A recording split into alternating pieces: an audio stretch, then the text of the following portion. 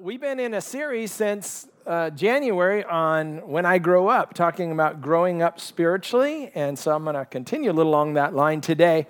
But last week, I just want to thank Pastor Lee. He got to share for me while I was gone, and I heard that went well, and people were encouraged by that. Jan and I were in Florida.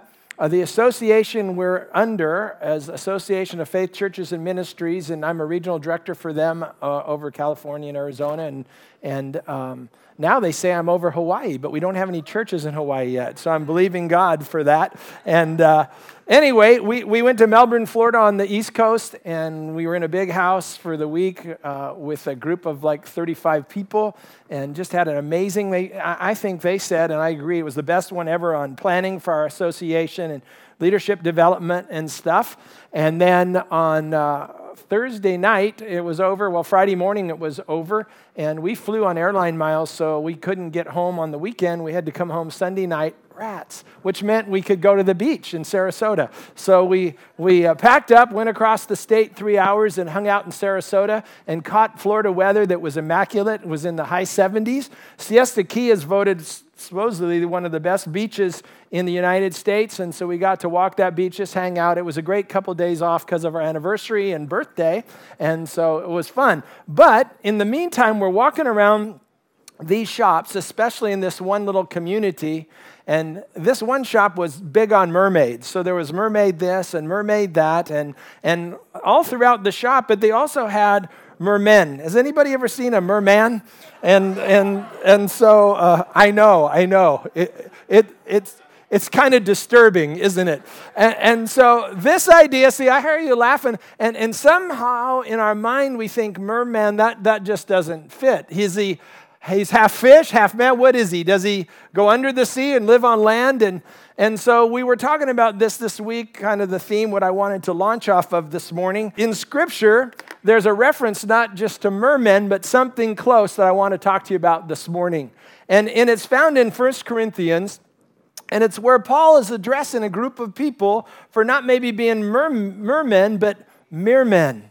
And he says this, he says, "And I, brethren, could not speak to you as spiritual men, but as men of the flesh, as to infants in Christ." And so we're talking about growing up in Christ the last few weeks, and jumping in this verse, Paul's saying, I wish I could talk to you more as spiritual men, but I can't. I'm still having to talk to you as infants in Christ, because I gave you milk to drink, not solid food, for you were not able to receive it. Indeed, even now you're not able, for you are still what? Fleshly. For since there's jealousy and strife among you, are you not fleshly, and are you not walking just like mere men?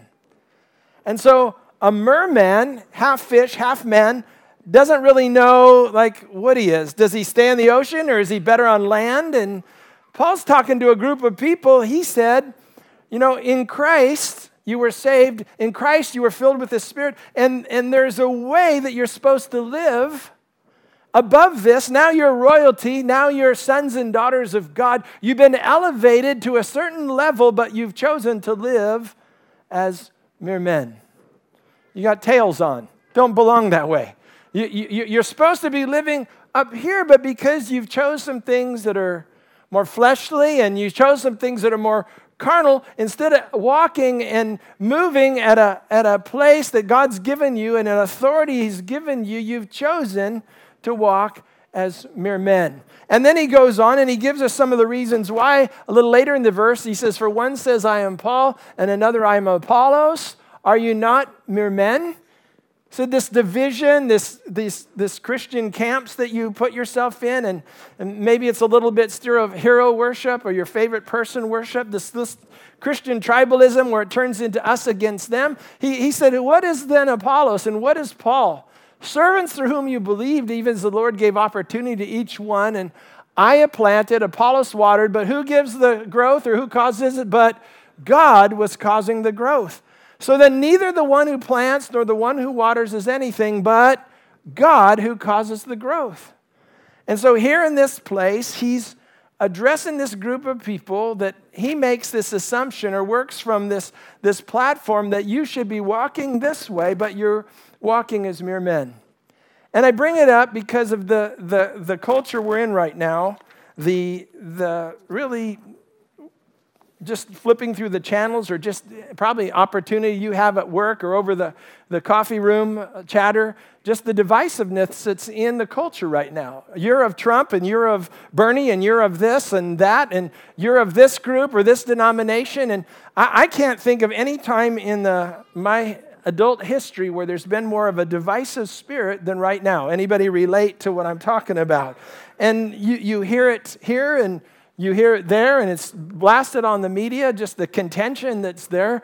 And Paul says, hey, church, when you guys are allowing even division and strife amongst you, that reduces you from where God's called you. That reduces you from the royalty where he calls us a chosen generation, a royal priesthood. He said it's reducing you from this realm, this level where I've wanted you to dwell, and you become just mere men, or you become mere women. And he's got something different for us. Now, again, when we look at that guy looks totally out of place unless he was up at San Simeon amongst the elephant seals, right? And if he was there, his tail might be a little different color. But that would be more in a setting that you would say that maybe is not so humorous. But when you look at that guy, you say, what is he? I mean, he's got a tail. Does he belong in the ocean in fantasy world, or what is he? And I can see Paul saying the same thing. Guys, when you're in strife, when you're fighting with one another, no, guys, I remember the stories of how the Holy Spirit was poured out on you. Paul would say, I remember your upper room stories that you guys shared with me when the presence of God came in powerful ways. And there was so much power over you guys that even your shadows were healing people. And there was an anointing and a love amongst you, and a amongst you where you're even selling things to take care of one another. And there was this unity that God's Spirit brought that, gosh, nothing was impossible for you. And even the community was marveling because of the presence of God upon you. But you gave that up because you got divisive. You got picking on this or political about that. And where God's commanded blessing was because of unity, now it's not evident, and you're walking as mere men. And we laugh at that picture, but I don't know if Paul would laugh about it. He'd probably cry about it. He'd probably say, you were made for this, and you're living like that. And that's not coming from a place of condemnation or judgment. I'm just saying, church, from where Christ wants us to be right now, and the culture is trying to bring us down and pull us in to all that political backbiting and this and fighting over those things, and still the turmoil and the disappointment or whatever over the election. And I'm saying, no, now it's time for the church to rise up. Now it's time for the church to step up and to be people of love, people of grace, people of understanding, people that are bridge builders and peacemakers to help bring healing. Is anybody with me this morning? See, we got to know the DNA we're made of. Paul says this, beloved, now we are, say we are. We are children of God. You don't have tails on you. You're not half fish. You're not half backslider and half Christian. You're not half this or half that, anything. No, now we're children of God, and it has not appeared as yet what we will be, but we know that when he appears, what's the yellow say? We will be like him, because we'll see him just as he is. And everyone who has this hope in him purifies himself just as he's pure. Everyone who has this hope grows in that direction. Everyone who carries that hope that I'm called to manifest his life and manifest his love and to walk in the same things that he walked in. He said we could. Greater works would we do. He said those things are available for you and me, but let's not walk just as mere men. Let's walk as the supernatural children of God in the royalty that he's called us to. Amen? So when I see that challenge, I mean, here's the challenge to you and me. Do we walk as mere men and mere women, or do we step up? What are we going to do? Are we going to step up? How many are really we're going to step up? We're going to step up. And so the culture right now that is rife with strife, it's rife with division and arguments and contention, You and me have to make a decision. Are we going to give our voice to that? Are we going to agree with those things? Or are we going to step up and start believing and praying what God says about what's going on right now? Because it's a critical time. How many believe that revival is the heart of God and revival is the will of God? And I just believe from a spiritual warfare perspective that the enemy's doing whatever he can to just bring this division to stop us from coming together and moving together to see God move like he's never moved before in the history of the world. I believe he's going to do that. I believe there's something coming as the church comes into unity and agreement that's going to host and house the presence of God and the power of God like never before. And that's what I want to be a part of. How about you? And so when he says this, are you going to be a mere man or a woman, or are you going to step up into what we're called to be? I say we're stepping up. He said this is the issue. What's caused this? Here's the issue. For since there's jealousy and strife among you, are you not fleshly? And are you not walking like mere men? So this jealousy and strife among you, I mean, there's opportunity for it. It's easy to preach it up here, but the strife that comes and just different, contentions maybe with a neighbor. Once in a while that happens around here. Once in a while outside the context here, I run into stuff. It's easy to preach here, but when I leave, I have to work with it just like you do. Sales things that maybe misunderstandings have gone wrong, overcharge for this, problems with the bank, different things that happen here and there in your life and my life.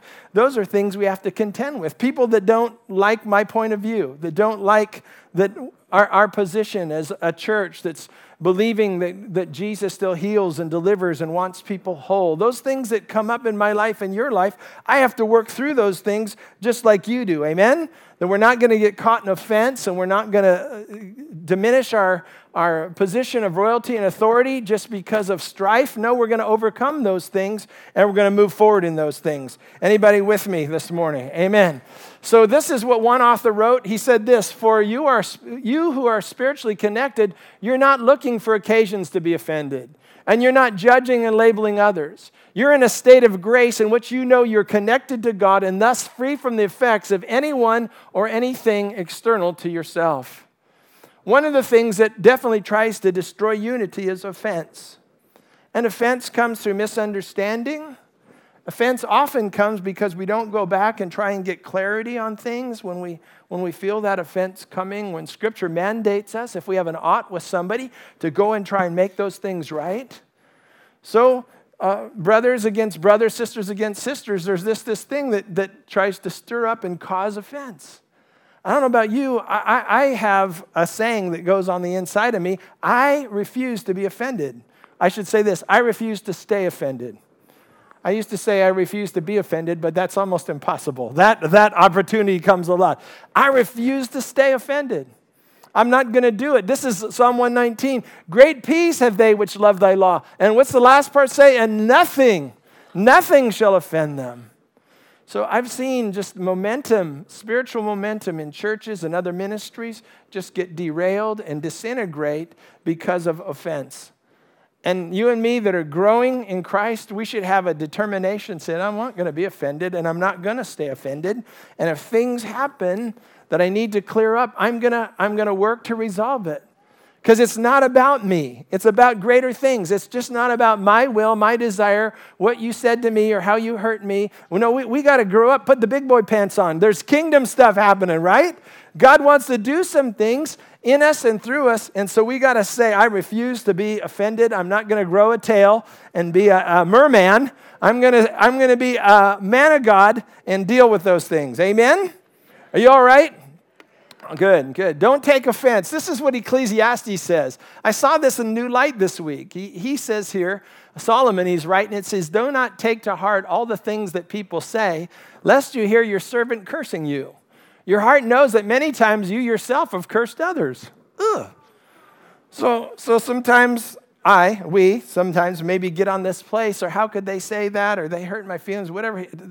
Solomon's writing, it says, well, when you get in that place, remember how many times your tongue has been used somewhere else to do that.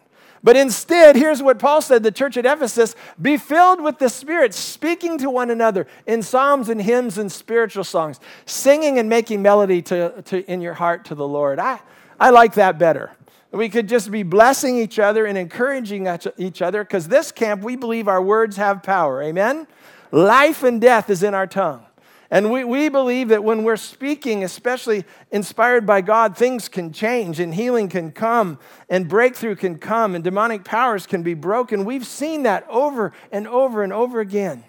So when our words bring life and our words bring healing and our words bring encouragement, instead of siding with the critical voices, that's what the people of God are called to. And I feel it in this community that political things, they're so divisive. There's certain things they can change. And there's certain things politics can change. There's certain things that coming together with the resources of government can change. But the hearts of people, only God can change. And the strongholds and the things that really deteriorate and keep people in bondage, the heart of God and the love of God can change. And that's your and my job. Amen? That's what we're called to do, and not be divided and not be fighting, but be united and making a difference.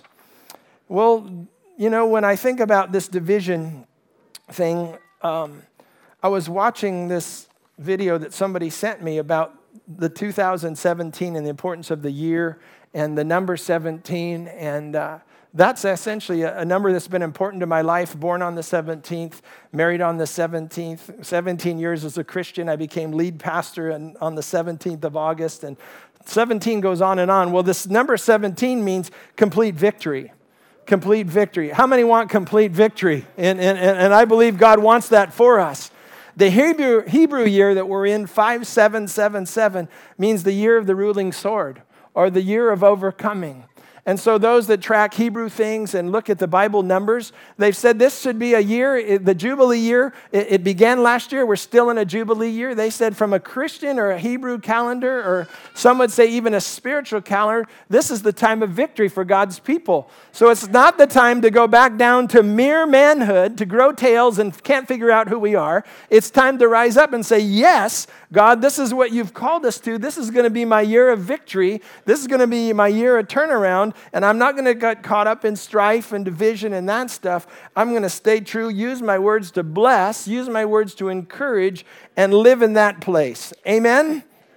And so this guy, Perry Stone, he's a Christian revivalist guy, but he's a prophetic guy. He was saying this too, that the 17th letter on the Hebrew calendar is Pei, P-E-I, and it represents mouth. And he says, when I was praying, this is him telling it on this YouTube video. He says, when I was praying, I felt like the Lord said, more importantly than ever, this year, guarding your mouth is important. Watching your words is important. What we're confessing, what we're saying. Some of us don't like the political change, so we'll jump in and we'll just voice. Some of us, we're excited about the political change or whatever, but we're still critical of the other ones, so we just give voice to it. He said, no, this is a year just to shut up. This is what he said. Measure your words, because your words have power. Your words can affect environment. Measure your words. It's the year of your mouth. But agree with God and decree what God has said. And he says we're going to see victory this year like never before. To speak God's promises, align our words with God's promises, and we're going to see victory. And to be honest with it, we've seen that. I've seen some breakthroughs already this year in people's lives and things happening. And so we don't want to give our voice or give place to the enemy in these things. We want to be, because I do believe God's moving and working at the same times. Whenever God starts working, there's always a spiritual warfare that comes up in resistance. But you and me, we're not babies to this stuff. We need to see it and rise up and know what's going on and stay in agreement with God, not do that sin of Balak and Balaam where they tried to get the prophet to curse Israel. He said, no, I'm not going to curse Israel. I'm not going to curse what God has blessed.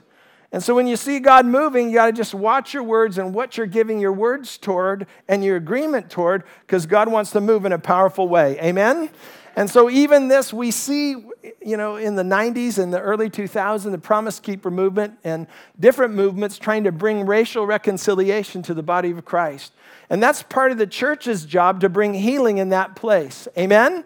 And so just when that is happening, we get some momentum there. Now it seems like this whole racial tension's flared up again, and there's more of a divisiveness. Even after having an African-American president, there's things that get stirred up and try and blow us apart, especially the church.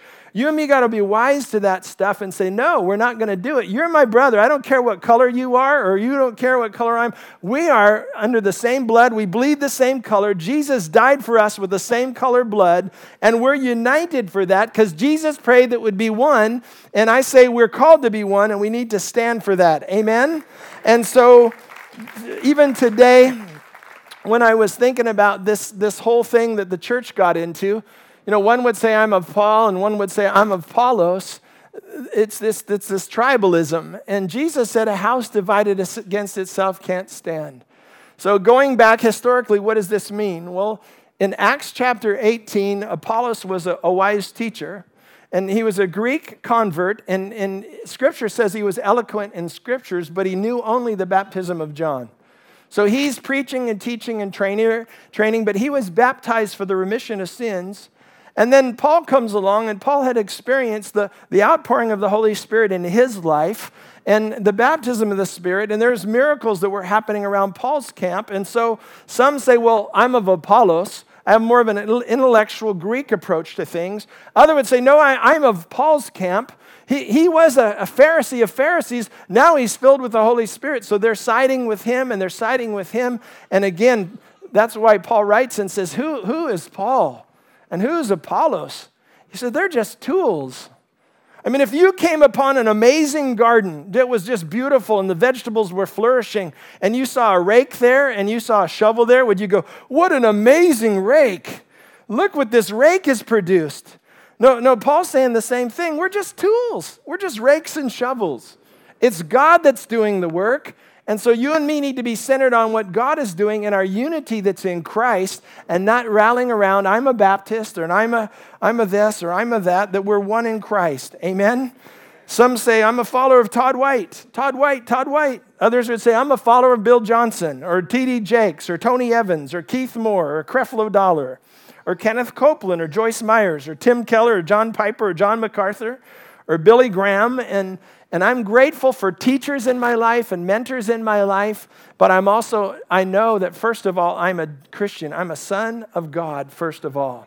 And then I'm a part of a tribe. I'm a part of a group of believers, secondhand. But first thing, it's about Christ, and I sound a little fired up and I'm getting out of breath. Are you okay? And Paul points him back to the Lord. He said, it's not about this color, that color, this. He points it back to the Lord, and he says, you're one because of Christ. And so that's where you and me have to stand, and that's where you and me have to have our common denominator in Christ. Did anybody see this movie, Hidden Figures, recently? My gosh. So part of today, I had intended maybe to address in a little bit more detail some of the differences that are trying to blow up the body of Christ, and one of these things is just our racial reconciliation. But this movie, these three gals were, in the early 60s, worked for NASA as mathematicians to help solve the figures or put the mathematics behind the space launch and the manned space launch of circling the Earth, John Glenn's flight. And in this movie, it just highlights, even 50-some years ago, just some of those injustices that we faced. And at least, I'm a crybaby anytime anyway, but six times probably in this movie, I was just brought to tears by just the injustice and things that happened. But the victory and how they worked it out. And even at the end, we were in a movie theater in Sarasota. There's probably, maybe 200 and some, mostly middle-aged white folk. But at the end, man, there was a cheer that went up because of the breakthrough and the change. I don't want to be a spoiler if you haven't seen the movie, but I'd highly recommend it. But in the movie, just some of the things where there was a coffee pot for the coloreds and a coffee pot for the whites. There was a bathroom that the gal had to run clear across the business complex to the other side to use the bathroom because it was a colored bathroom. And running in the rain when the whites could use this one and the coloreds had to go there. And as I watched those things, I thought, this is just crazy. 50 years ago we were doing this. Crazy. God wants to heal that. We're one in Christ, amen? We're united in Christ. And so when I talk about unity, I'm not talking about just peace, love, forgive. And so forget the injustice, just turn your head. No, I'm saying when God's called you to some of those things, when God's called you to be a healer and a reconciler and to be a bridge builder, we need to rise up in those calls as well. But not in a spirit of strife and division and anger and hatred. We need to rise up in a spirit of love, in a spirit of compassion, in a spirit of understanding. And I believe we can really heal some things in this community and in our culture. Amen? James, who left here, James Johnson Hill, African-American guy, was my associate pastor for 12, 14 years. He said, I want to build a multicultural church in Laurel, Mississippi. 40% black, 40% white, 20% just different backgrounds. And so many of you know the story. We ended up in an old Woolworths building, remodeling an old Woolworths building where 50 years before that, blacks and whites couldn't have food together. Now there's a thriving church there of multicultures. But James just got elected to the school board. And because he's got a determination to make a difference, and not to go in a spirit of agitation and a spirit of anger, but to go in the wisdom of God, in the love of God, in the grace of God, to see some things change that Jesus cries over. Things that Jesus wants to see come together, not picking up the spirit of offense and the political spirit that's all around us, but tapping into the Spirit of Christ and say, Lord, what can I do to make a difference, to bring healing, to bring wholeness, to bring a fullness to your body and to these situations? And that's what I believe the people of God are called to do. Amen? Talking fast. We're almost done. So, Here's the writer of Hebrews. This is his appeal. Therefore, we also, since we're surrounded by so great a cloud of witnesses, and this cloud of witnesses are men and women of God who've committed themselves to things, some that even lay down their lives for things, were martyred for things. He said, because we're surrounded by these people that have overcome, and these people that led overcoming battles, let's lay aside every weight. Every weight. Let's lay aside your offense. Let's lay aside your prejudice. Let's lay aside the things that would divide and the sin which so easily ensnares us, and let us run with endurance the race is set before us. What? Doing what? Doing what? Where are we supposed to look? At NBC, CNN? No. Where are we supposed to look? Looking unto Jesus. Looking unto Jesus, the author and finisher of our faith, who for the joy that was set before him endured the cross.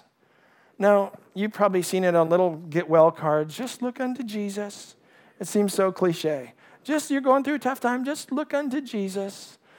But I'm telling you what, when you look unto Jesus and say, Lord, what do you want me to do in this situation? Lord, grant me wisdom in this situation.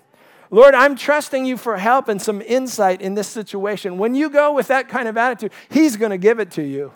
And he will help you figure it out, and he has it figured out.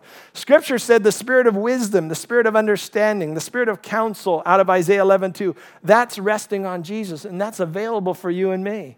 So when we're looking into him for answers, for what's going on in our culture, instead of jumping on whatever the media is blasting our way, if we're looking to him and we're asking him for help, I promise you he's going to give it, and we're going to be able to help make a difference in what's going on around us. Looking unto Jesus, he's what? The author and finisher of our faith, who for the joy that was set before him, he endured the cross. He looked ahead, he looked down the road, tough, difficult, challenging times, persecution, stuff came his way, but he was looking down the road to solutions and to what can be and what would be by the sacrifice he's making, and you and me can do the same thing. Amen? Whew, you all right? I'm going to close with this, and I have this in my Bible. I've had it in my Bible for many years. It's in a blue little cutout piece of paper. I taped it to the back cover. It's called The Fellowship of the Unashamed. And what it was, the author's not really known, but it was believed to be from a young pastor in Zimbabwe who was martyred for his faith. And they found this in his study, and it says this: I'm part of the fellowship of the unashamed. I have the Holy Spirit's power. The die has been cast. I've stepped over the line. The decision has been made. I'm a disciple of his. I won't look back, let up, slow down, back away, or be still. My past is redeemed. My present makes sense. My future is secure. I'm finished and done with low living, sight walking, smooth knees, colorless dreams, tame visions, worldly talking, cheap giving, and dwarf goals. I no longer need preeminence or prosperity or position or promotions or plaudits or popularity.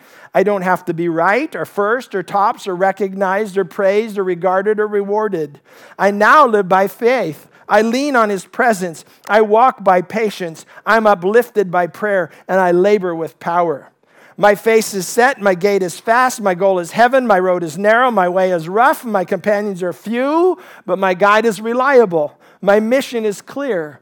I can't be bought, compromised, detoured, lured away, turned back, deluded, or delayed. I will not flinch in the face of sacrifice, hesitate in the presence of the enemy, pander at the pool of popularity, or meander in the maze of mediocrity. I won't give up, shut up, let up, until I've stayed up, stored up, prayed up, and paid up, preached for the cause of Christ. I'm a disciple of Jesus Christ. I must go till He comes, give till I drop, preach till all know, and work till He stops me.